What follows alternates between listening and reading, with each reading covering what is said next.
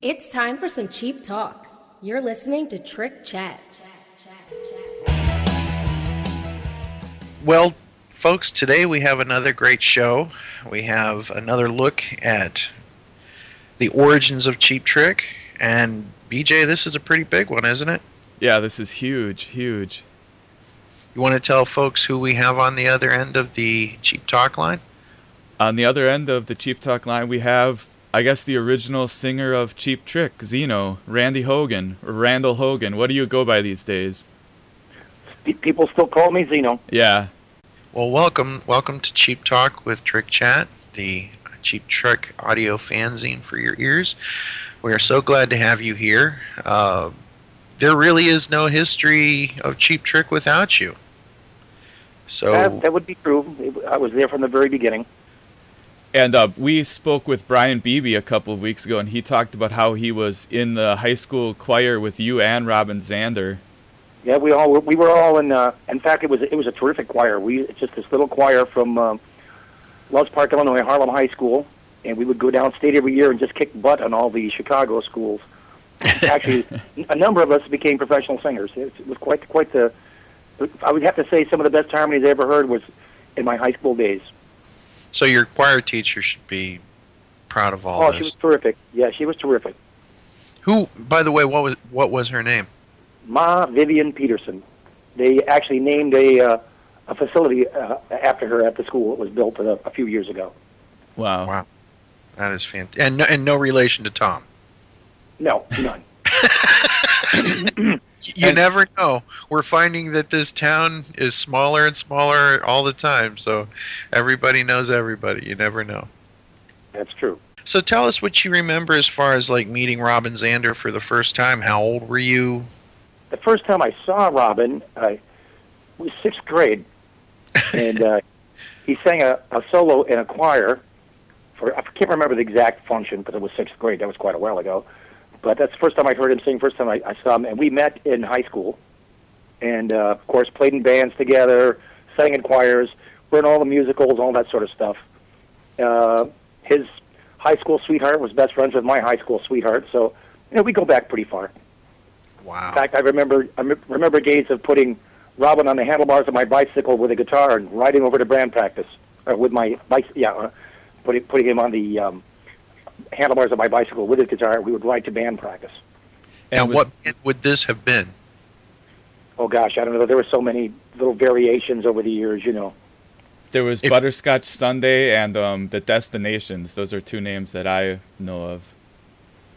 I couldn't tell you. I just don't remember. There were so many. There still are many, come to think of it. Yeah. So how old were you guys when you formed your first band, do you think? I'm going to say 14 maybe. Wow. Just amazing. Who basically made up the band? And Well, what did they play and so on? It depends on what band you're talking about. Okay. I know that Rob and I played together here and there, and then I don't think we were ever officially in a band together. Mm-hmm. We may have been. There's just so many. I can't remember that far back. Now, how did you first meet Rick Nielsen? How did that all come about? Well, I'd seen the band. I saw his band when I was in high school. What was the name of that band? The Grim Reapers or Fuse? The Grim Reapers. Right. I'd seen them many times. I got a call one day from Bunny Carlos, whom I'd met and I'd done some projects with. I can't remember exactly what, but we played together a little bit here and there. And they were forming a band, and with him and Rick, and a bass player by the name of Rick Saluga, and I want to come over and sing. And that's the day I met Rick. So at this point, how did Bunny get your number? And did you know him? Well, yeah, we'd done some projects together, and Robin, myself, Bunny, John Furland is another guy I knew who played in the Pagans. I played in a band with him in college. Jerry Prolopiano, I played with in high school, who also played the Pagans. So we all sort of knew each other. Right, and the Pagans was Bunny's band. They had a single, right. I think. Yeah. Yes, correct. And so we also spoke. Good Day Sunshine. Right. We also spoke with Stookie, who was the singer in Sick Man of Europe, which was basically Cheap Trick, Rick, Tom, and Bunny. And Right. he was out of that band in May of '73. So how soon were you in? You must have joined right after that, pretty much, right? June. June, right? June. So was Yeah. it still called Sick Man of Europe when you joined? No, the first 2 weeks that we went out and played, we went by the Grim Reapers, and we spent 2 weeks in somewhere. Where was it? Minot, North Dakota, tightening up the band. It was the first gig we played, some little place in Minot, North Dakota, and then the name came a little later. So do you remember how the Cheap Trick name came about, or when that happened? I can tell you exactly how it happened. But let me preface this by saying that Cheap Trick loves to glorify stories, and that's all well and good, and I won't, destroy any of the mystique of their stories about meeting in the south of France, although it was more like south of Loves Park, Illinois, but that sort of thing. But here's what happened. We're at rehearsal one day, and in Rick's parents' garage over on Springfield, or Spring Creek over there in Rockford, and Rick is playing this Mark Farner Freebird lick, the one, that lick, to which I said, hey, that's a Cheap Trick. To which Rick replied, that's a great name for a band. And that pretty much was how it happened. That is amazing. And that would have been still the summer of '73? That's what it would have been. Right. And was that when Rick Jaluga was still the bass player? Correct. So at that point, Tom Peterson was in Europe then, for some reason? I think he was still in Philadelphia. Oh, Philly. Okay. Right. He came about 6 months later. Okay. So how soon between you mentioning that riff was a Cheap Trick to it actually becoming the band name, when did that happen? Like how fast was that? Was it immediate? I'm going to say it pretty much immediately. That was the name of the band at that point. Well, it's kind of like lightning striking. This is awesome. You got to go with it. It kind of. I'm not being insulting, but it kind of qualifies Rick's playing. If you know what I'm saying. And Rick Nielsen also gave you the name XENO, correct? That's correct. And he gave me the name. He said, we're going to spell it with an X. I went, fine. And then a while later, I was talking to a friend of mine who taught English at a local college. And he said, XENO comes from the Greek word XENOS. And I personally learned how to say that from Yanni when I played with him. XENOS, meaning stranger or alien. Well, it seemed appropriate, so I've kept it. Yeah. And I wanted to ask, did Rick also come up with the name Bunny E. Carlos? I'm a little fuzzy on that. You'd have to ask Bunny. But was he Brad Carlson when the band started, and then he became Bunny at some point? Or Absolutely. Yeah. Persona. Right. Yeah, Bunny had long hair when you guys started, right? He was a long-haired, bearded hippie, for sure. So at some point, he developed this character of Bunny Carlos, huh? Correct. Yeah. And did that happen while you were in the band? I believe it did. Yeah. I have pictures of from a picture where he's titled Bunny E. Carlos. Wow. Now, was there any discussion, whereas Rick said, I'm going to kind of look like Hunt's Hall from the Bowery Boy meets Pee Wee Herman, or any kind of discussion as far as the look of how that evolved, or how Bunny's look evolved? Was there any conscious decision or band consensus that we should do something like this? Or it was all done for attention, I'm sure. But No, it was more experimental, a continuing period of experimentation. We tried a lot of things, and you got to remember, at the time, 73, 74, that was the glam period. So I was totally glammed out. And I remember Rick Nielsen and myself used to go fabric shopping, pick up these wild fabrics, and we would take them to my sister's mother-in-law, Mrs. Terrara, God rest her soul, lovely Italian lady who spoke very little English but was a master seamstress. And she would fit us and make us these wonderful sports coats and these wonderful satin pants and things that fit like a glove. It was wonderful. Yeah, there are some great pictures of when you played Summerfest in Milwaukee, I guess in '74. Right. I still have that jacket. Yeah, you have a great outfit on in those pictures. Very glam, yeah. So what do you remember about Rick the songwriting at the time. How did the songwriting happen? Did Rick just bring the songs to rehearsal, or did you guys jam and write songs together, or? Well, when we rehearsed, generally there was a tape recorder going. So, then there'd be things that would happen. If you're a musician, there are things that happen between an ensemble that you could never, script out. They just happen. And, I think Rick would get ideas from that. And there were times when I would go to his house and he and I would work on a song.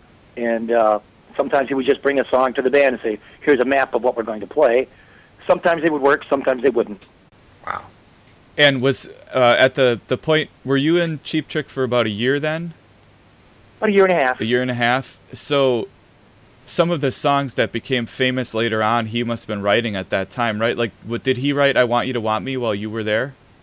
No, that came later. But, if I go back over the albums, I will hear snippets of songs that we, as a songwriter, you go back and you take things that you like and put them in other songs and move things around. And so I hear bits and pieces of it. Yeah, Rick has done a lot of that over the years, of using the different parts of different songs. Cannibalism. You basically kind of, pull from this to put in that. Yeah, a good idea is a good idea, Absolutely. Just kind of like the name Cheap Trick. Exactly. At this point, had you seen anything that looked like the logo that became the logo that Cheap Trick now still uses to this day? Was any of that? we had tried a couple of different things, but I think that came after I left. Okay.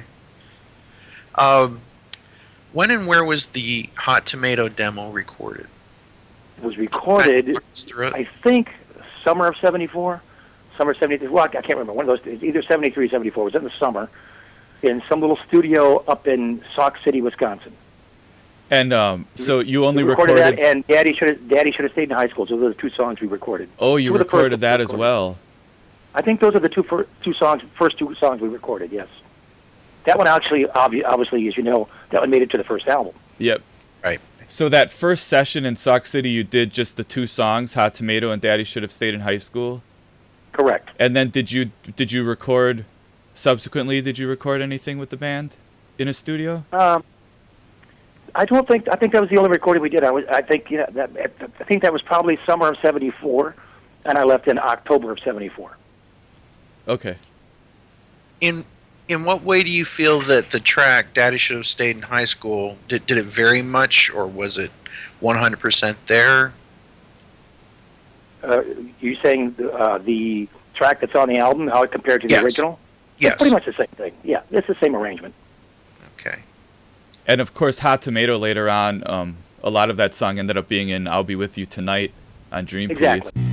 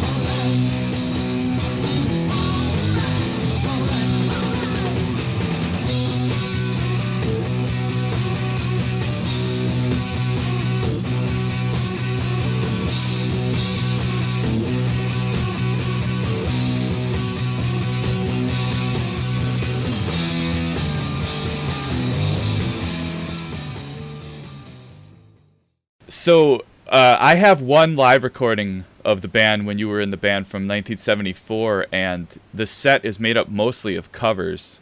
Oh, sure. But So the covers we played, well, the first thing that we did when we started playing was, of course, Rick and Tom had spent time in Europe, and the songs that we picked, the songs that they picked actually to perform were covers, but they were usually hits in Europe. And a lot of people hadn't heard them, stuff like the things by Jackie Lomax and some of these other things that people really hadn't heard, so people thought they were originals. right, yeah. Yeah, Rick had a lot of obscure favorites. Right. Yeah.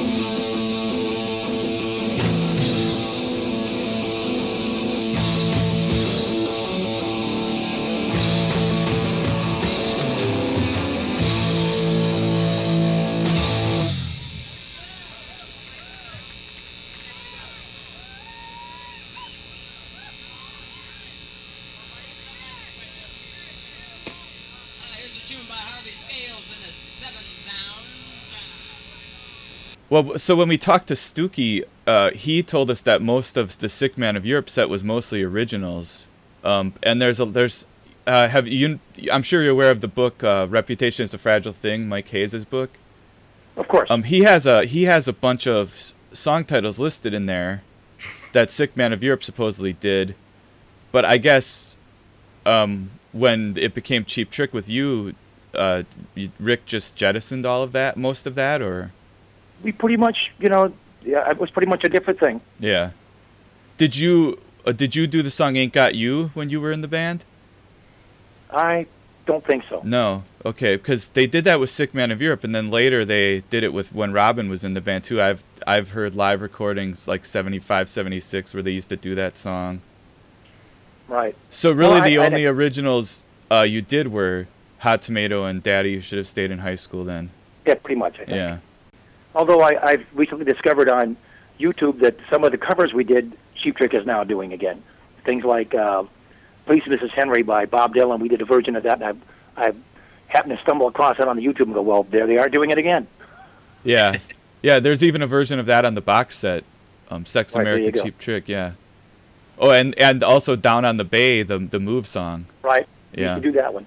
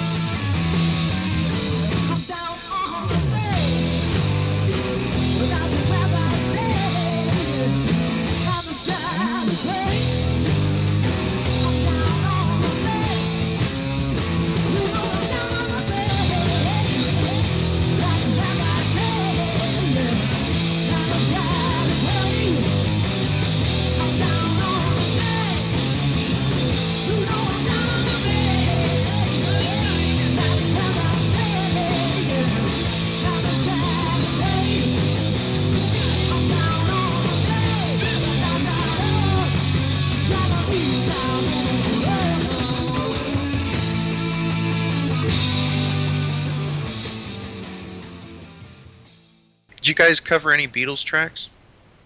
I think we did like Get Back and a few things like that. I was just wondering if Day Tripper ever made its way into the set because they, they I let. don't believe it did, but that one is a personal favorite of mine. I won 8th grade talent show with that one. Really? Yes. One of the first songs I learned to play.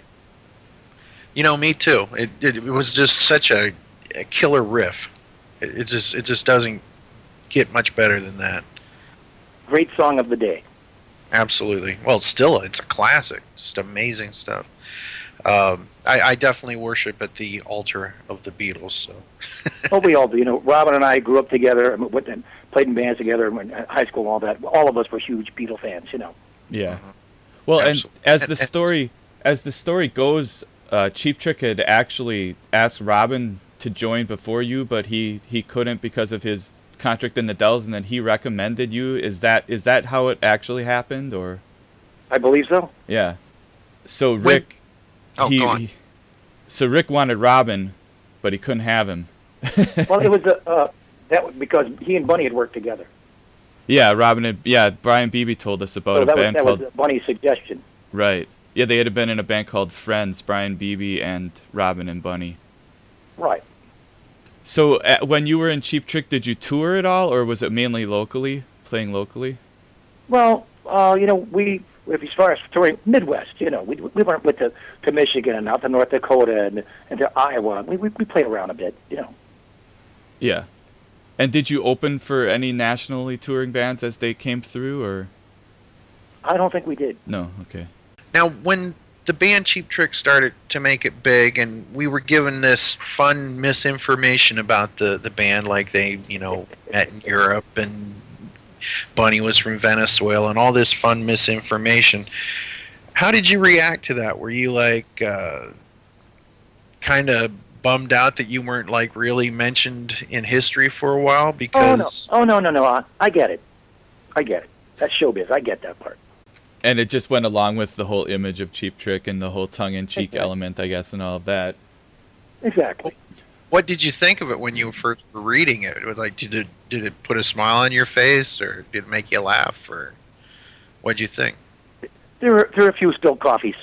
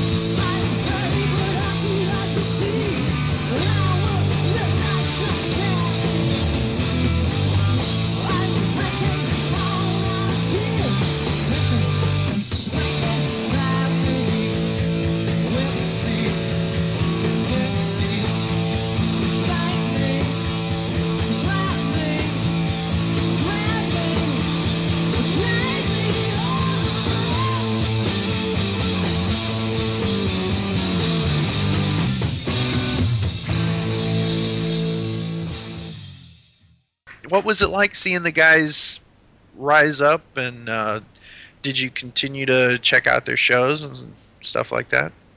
Well, for a period of time after I left Cheap Trick and I moved to Minnesota, I joined the Straight Up band. We were kind of competitors, and if you know anything about that band, it was a huge show band. And I don't mean with horns and rhythm and blues, but I mean an actual theatrical show. And so I was in another place doing another thing at the time. But of course, read about them, heard about them, etc. Yeah. So you left Cheap Trick by choice to go join that other band? Yes. Yeah. Again, you got to remember, I was very young. I grew up in Loves Park, Illinois. I'd never been anywhere. I'd never done anything. And in my mind at that time, getting out of Rockford was the number one thing in my life. Right. And at the time, who knows?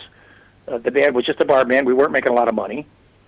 And people have asked me, do you regret leaving? I'm like, well, I regret not being, a huge international success and making a lot of money and all those things. But who's to say the band would have succeeded had I stayed in the band? I mean, it's so much of it is chemistry. Right. Exactly. Yeah. So you just don't know. Absolutely. So no point of looking back, is what I'm saying. Did you have an offer to join that band, and then? Oh yes. Yeah. They offered, and drove up in a big white limo. They offered me twice the money I was making. I could actually afford, because at the time I was playing in Cheap Trick, I lived at home with my parents.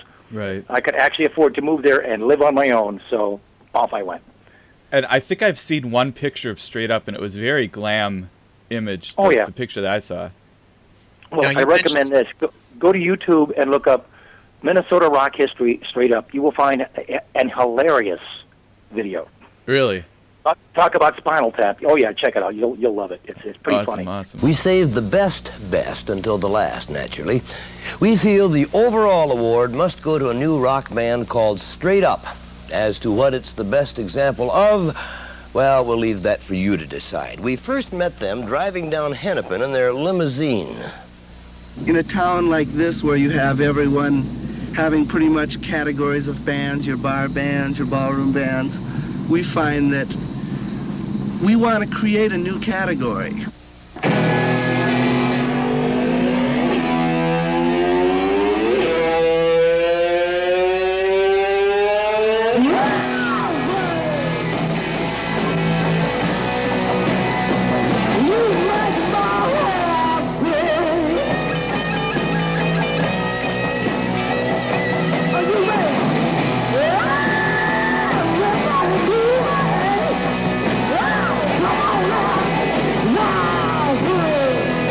Scream and yell at these people for 4 hours and jump around and scream, and they jump around and scream and yell at me, and I get paid for it.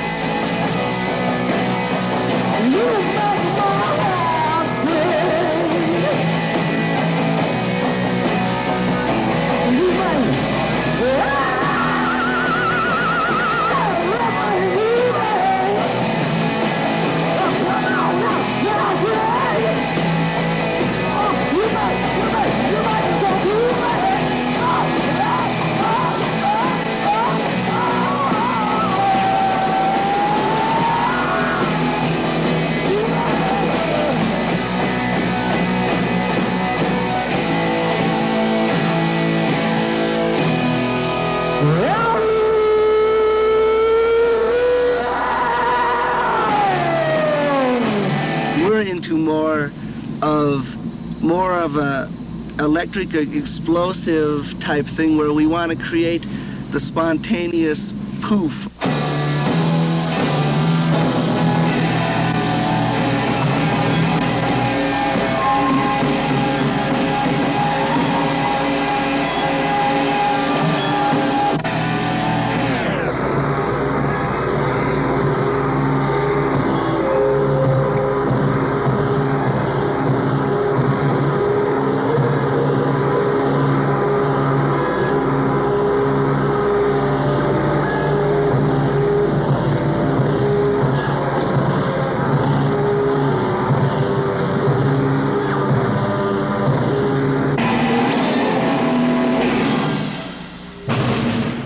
Now you were mentioning that that band was a more theatrical band.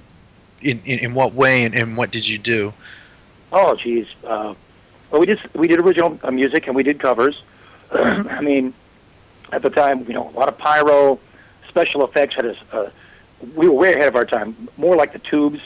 We had a scrim that we moved back and forth. We showed live video, recorded video, costume changes.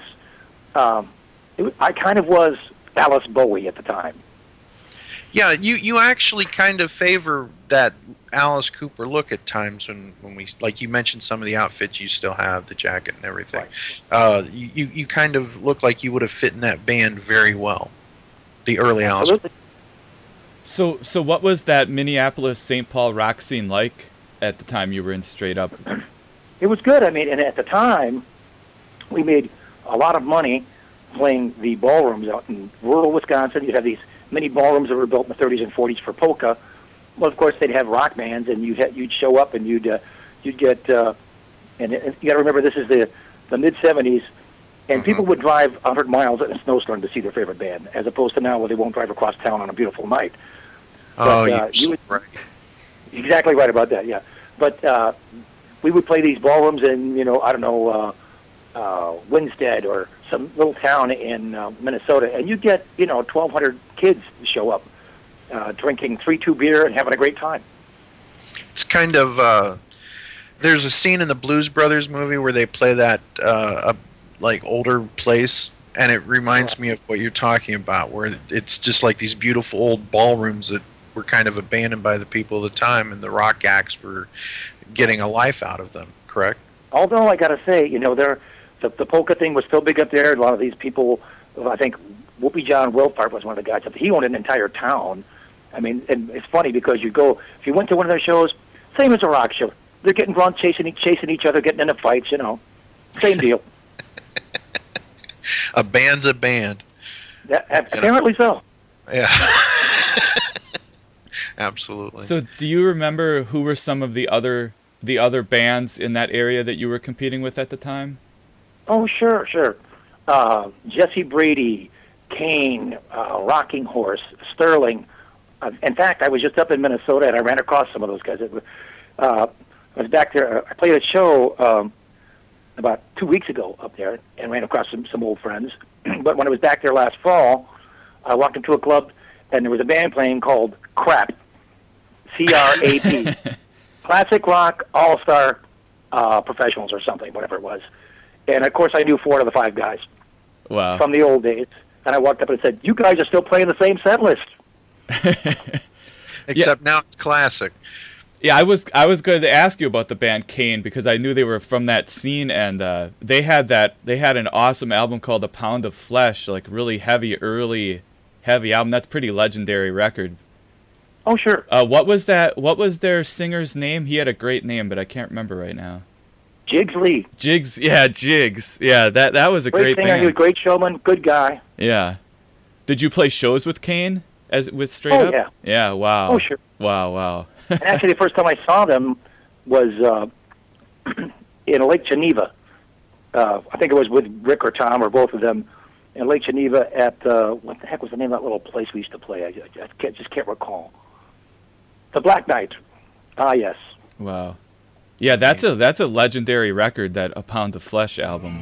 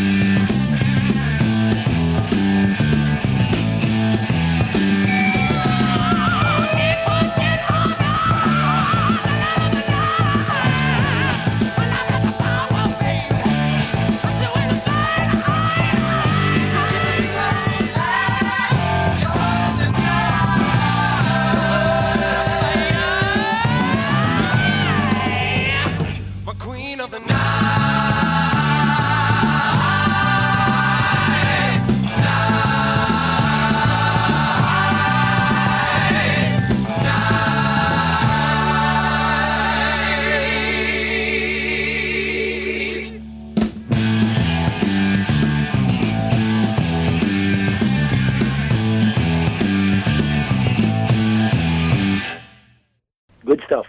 Straight Up never made an album, huh? We did a number of recordings, but never released anything. We sure would love to play a Straight Up song on the podcast. Well, you can find them on iTunes. I think there's Freezing Slowly. And Really? They're out there somewhere. All right. I'll try to track it down. I'm so cold, been out here for hours, freezing fast and feeling lots of pain. I'm so cold, been out here for hours,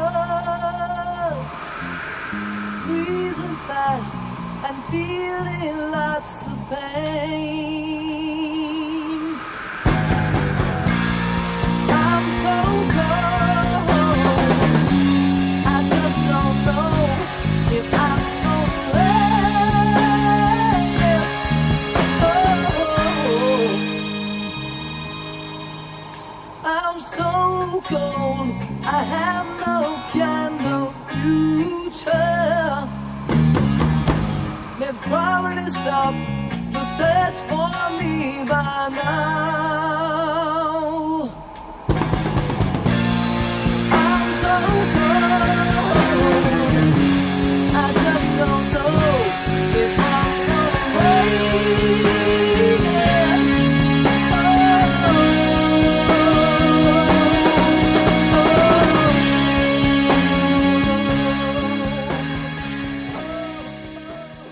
So how long did Straight Up last? Let's see. I moved there in October of '74. The band ended in '77. I mean, it was a constant touring band. I mean, it was a big show. You know, we worked continuously. Basically, we lived it. And for a period of time, I lived in. Are you familiar with Twin Tone Records up there? Yes. Yeah. Of course. Yeah. I lived at the studio there with Paul Stark for a couple of years, and people like the Suburbs and some of these bands used to rehearse under my bedroom. So yeah, the late '70s. All of that was starting to happen then. That whole Minneapolis scene. Wow. Amazing. You of course, after that band, I joined a couple of different bands. I played a band called Dare Force. They're still around from time to time. Dare Force. I'm familiar with that. Yeah. Sure. I was in that band for a while. Pretty much, I was in everybody's band. You know, pretty much like now. Now, Xeno, you have talked about how you were living at your parents' house during this time, back in the early days, and you mentioned about Bunny having the long hair and basically the opposite of what he became known for.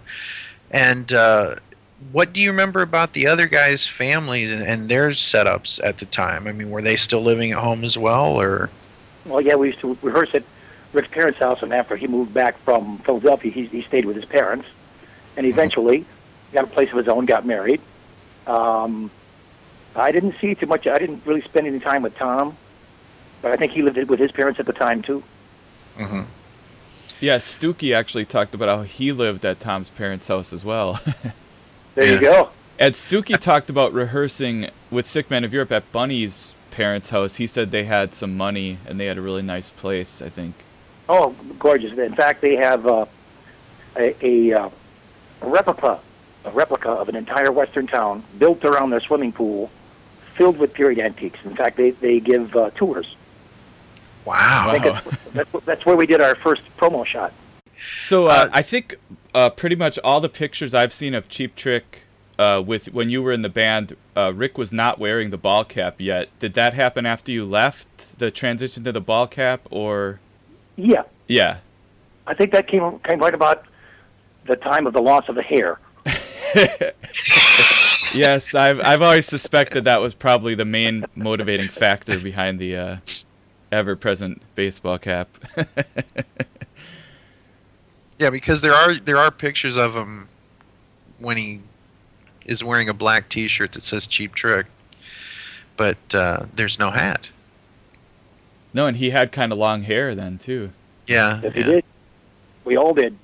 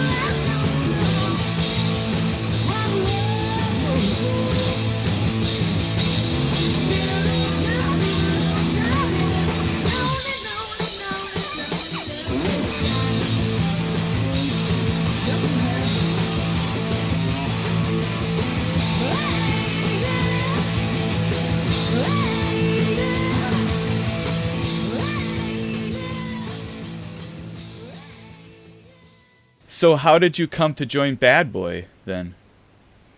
Well, I was living in the Twin Cities, and of course, I'd known them as Crossfire for years because we played together, gigs together as when I was in Cheap Trick down at Sammy G's in Kenosha, and they came to town a couple of times, and this was right after I had left the Dare Force band, and I was just kind of looking for something to do. They were looking to make a change, and so therefore I ended up moving to Milwaukee, and I've been here for over 30 years now. Wow. Yeah, Bad Boy, great band. They had the 2 major label albums in the late 70s.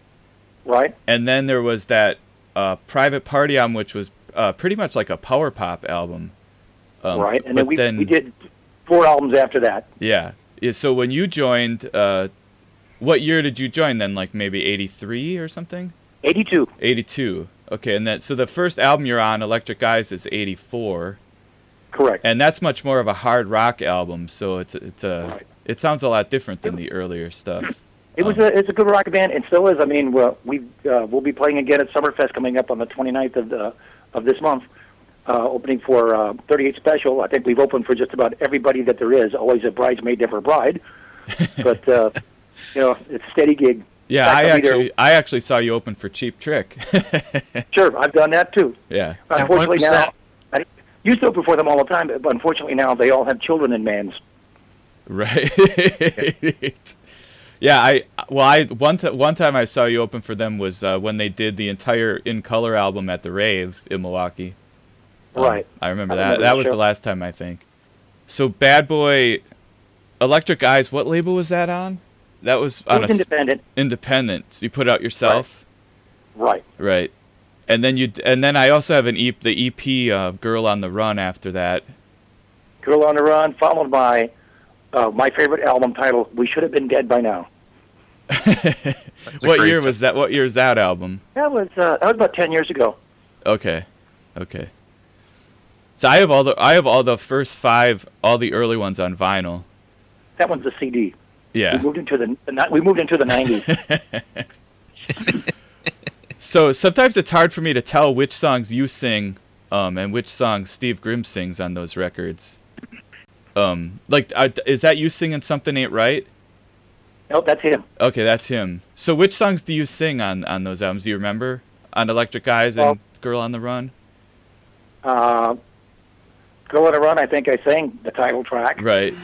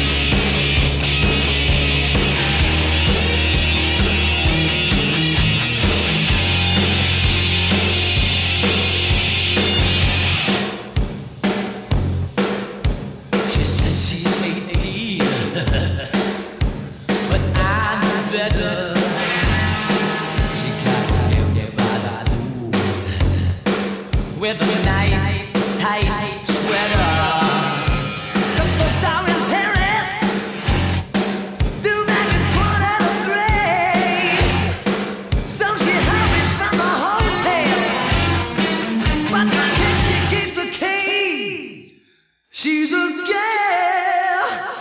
on the run.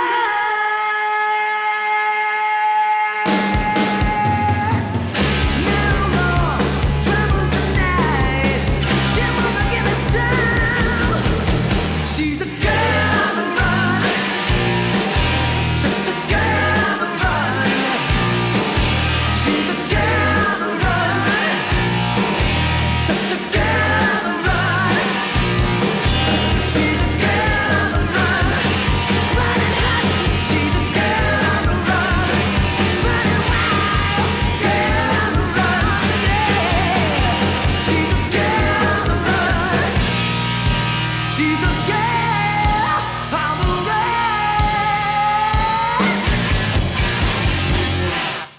And so these days you have a website, XENOrock.com, and you have a new album, I Still Believe in Rock and Roll. When did that come out? Believe it or not, that's my first solo album. What took so long? That's gonna be the title of my next one. It's for my first solo album, and I originally decided I was going to have all my friends on it, but it just took forever.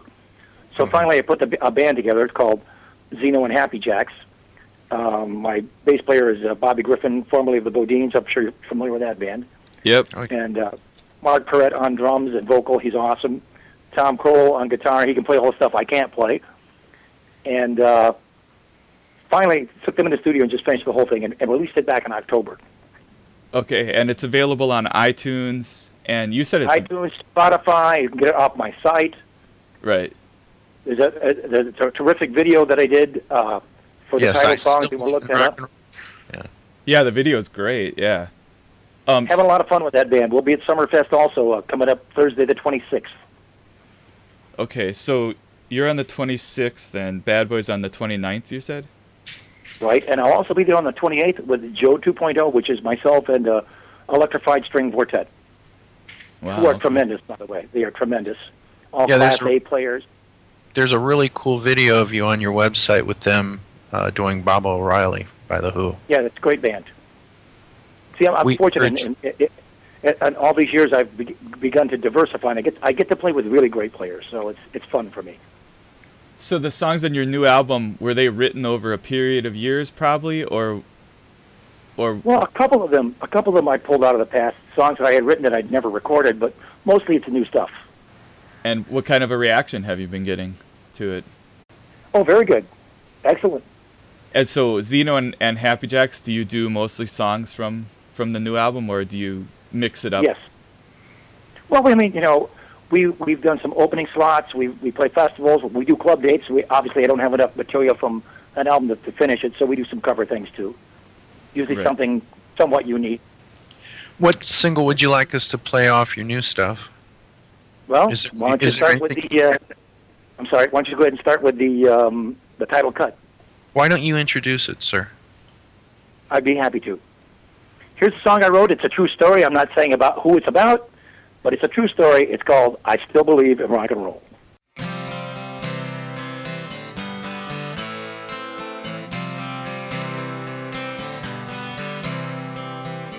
I live my life for rock and roll, the only thing that ever soothed my soul. They say it's passion, that's what I've been told. So I packed up my bags and went out on the road.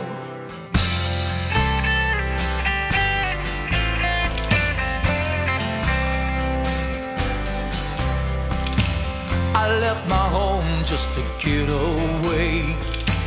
I found a new place where I could play the best of times with friends all around. I just got to get back there, 'cause I love that town. I believe in rock and roll, the only thing that ever soothed my soul. And if you want me, I'll be down at the show. I still believe in rock and roll.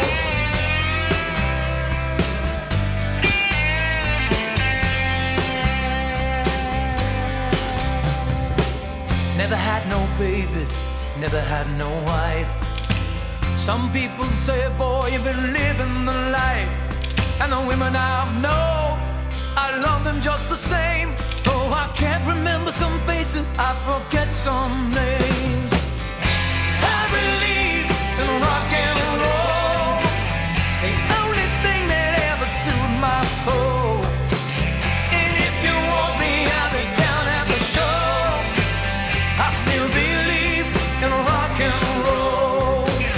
I still believe in rock and roll. Oh, oh.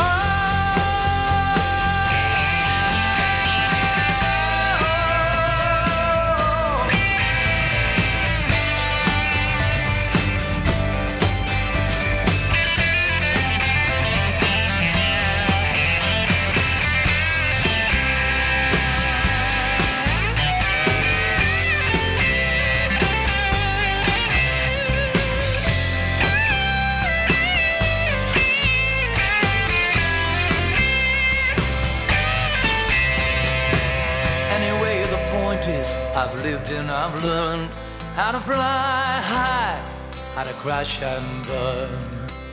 And through it all, the world still turns. Got my rock and roll stripes, 'cause that's what I've earned.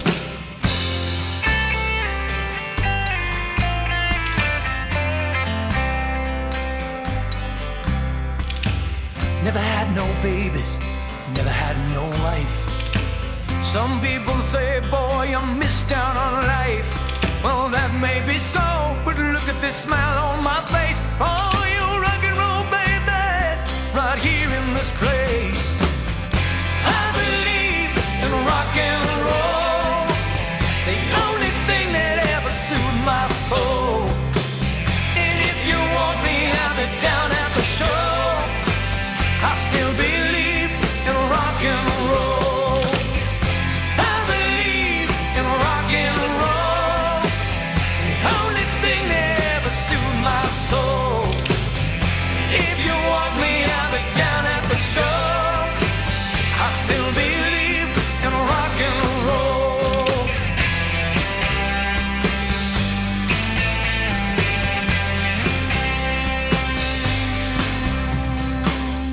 I believe in rock and roll, the only thing that ever soothed my soul. If you want me, I'll be down at the show.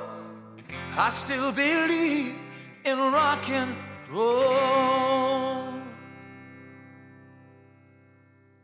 So, do you, Zeno? Do you have any other stories from over the years that you'd like to tell, or? In mixed company? Oh, lots of stories. I don't know where we would even begin. Well, Like- pick your top three and hit us with them. What's that? Pick your top three and hit us with them. Well, that's a tough one. Well, I'm probably going to eliminate the bad boy stories because we pretty much lived up to the rep. We had a lot of fun. Managed to stay out of jail. I don't know how. What are some of your favorite memories from your time when you were in Cheap Trick? Just going on the road. You know, I used to room with Bunny, and he, of course, he and I are still friends. Have been the whole time. Mm-hmm. Just traveling and meeting people, and again, I remember how young I was. So it was all new to me. It was a lot of fun. Well, BJ, you think there's anything else that we need, or? No, it's been great. It's been great. Check out my website at www.xenorock.com. That's XENOROCK.com. And you can see what I've been doing over the last few years and what I'm up to now. There's video, CDs, all kinds of things there. And I was going to ask the two of you what else you think you might play from the album. Maybe Wake Up, There's a Party Tonight, or That's a good one. yeah, or No Personality, or anything. See, that's one of the ones I actually wrote back in the '80s when I was in the Air Force band. Never recorded it. Really? So No Personality goes back to Dare Force, early Yeah. 80s. So Awesome. I said I'm going to put that on an album. Yeah, great.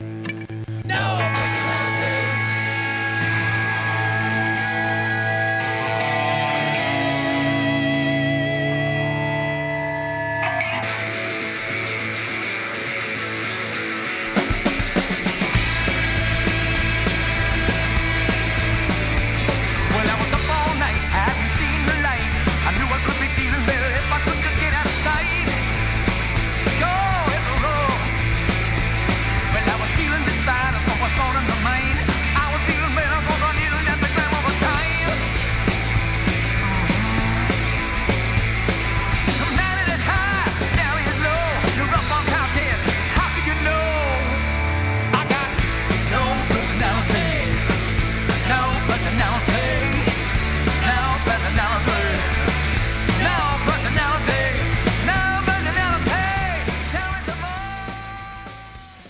Well, Zeno, if there's anything we can ever help promote or any way we can help you, just let us know. The show is at your disposal. You're part of Well, I the history of appreciate that. Cheap Trick, and we just want you to know that we appreciate you.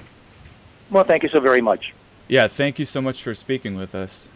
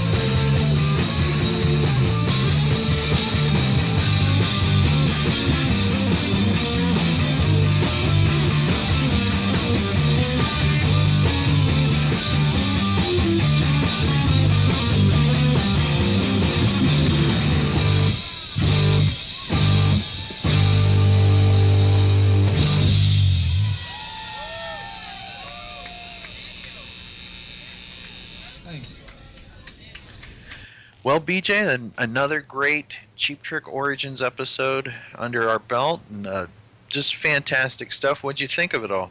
Great. It's been so much fun to talk to these guys who were so important in the history of my favorite band ever, you know, the greatest rock band ever, and these guys were there at the beginning, and it's just been great to get these stories and learn whatever we can from them.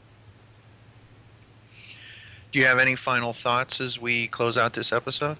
Well, you know, I was thinking after listening to Zeno's account and thinking back to when we talked to Stookie, and I know I said several times on that during that interview with Stookie that Sick Man of Europe, the band he was in with Rick, Tom, and Bunny, I said that was really just Cheap Trick, but they changed the name and replaced the singer.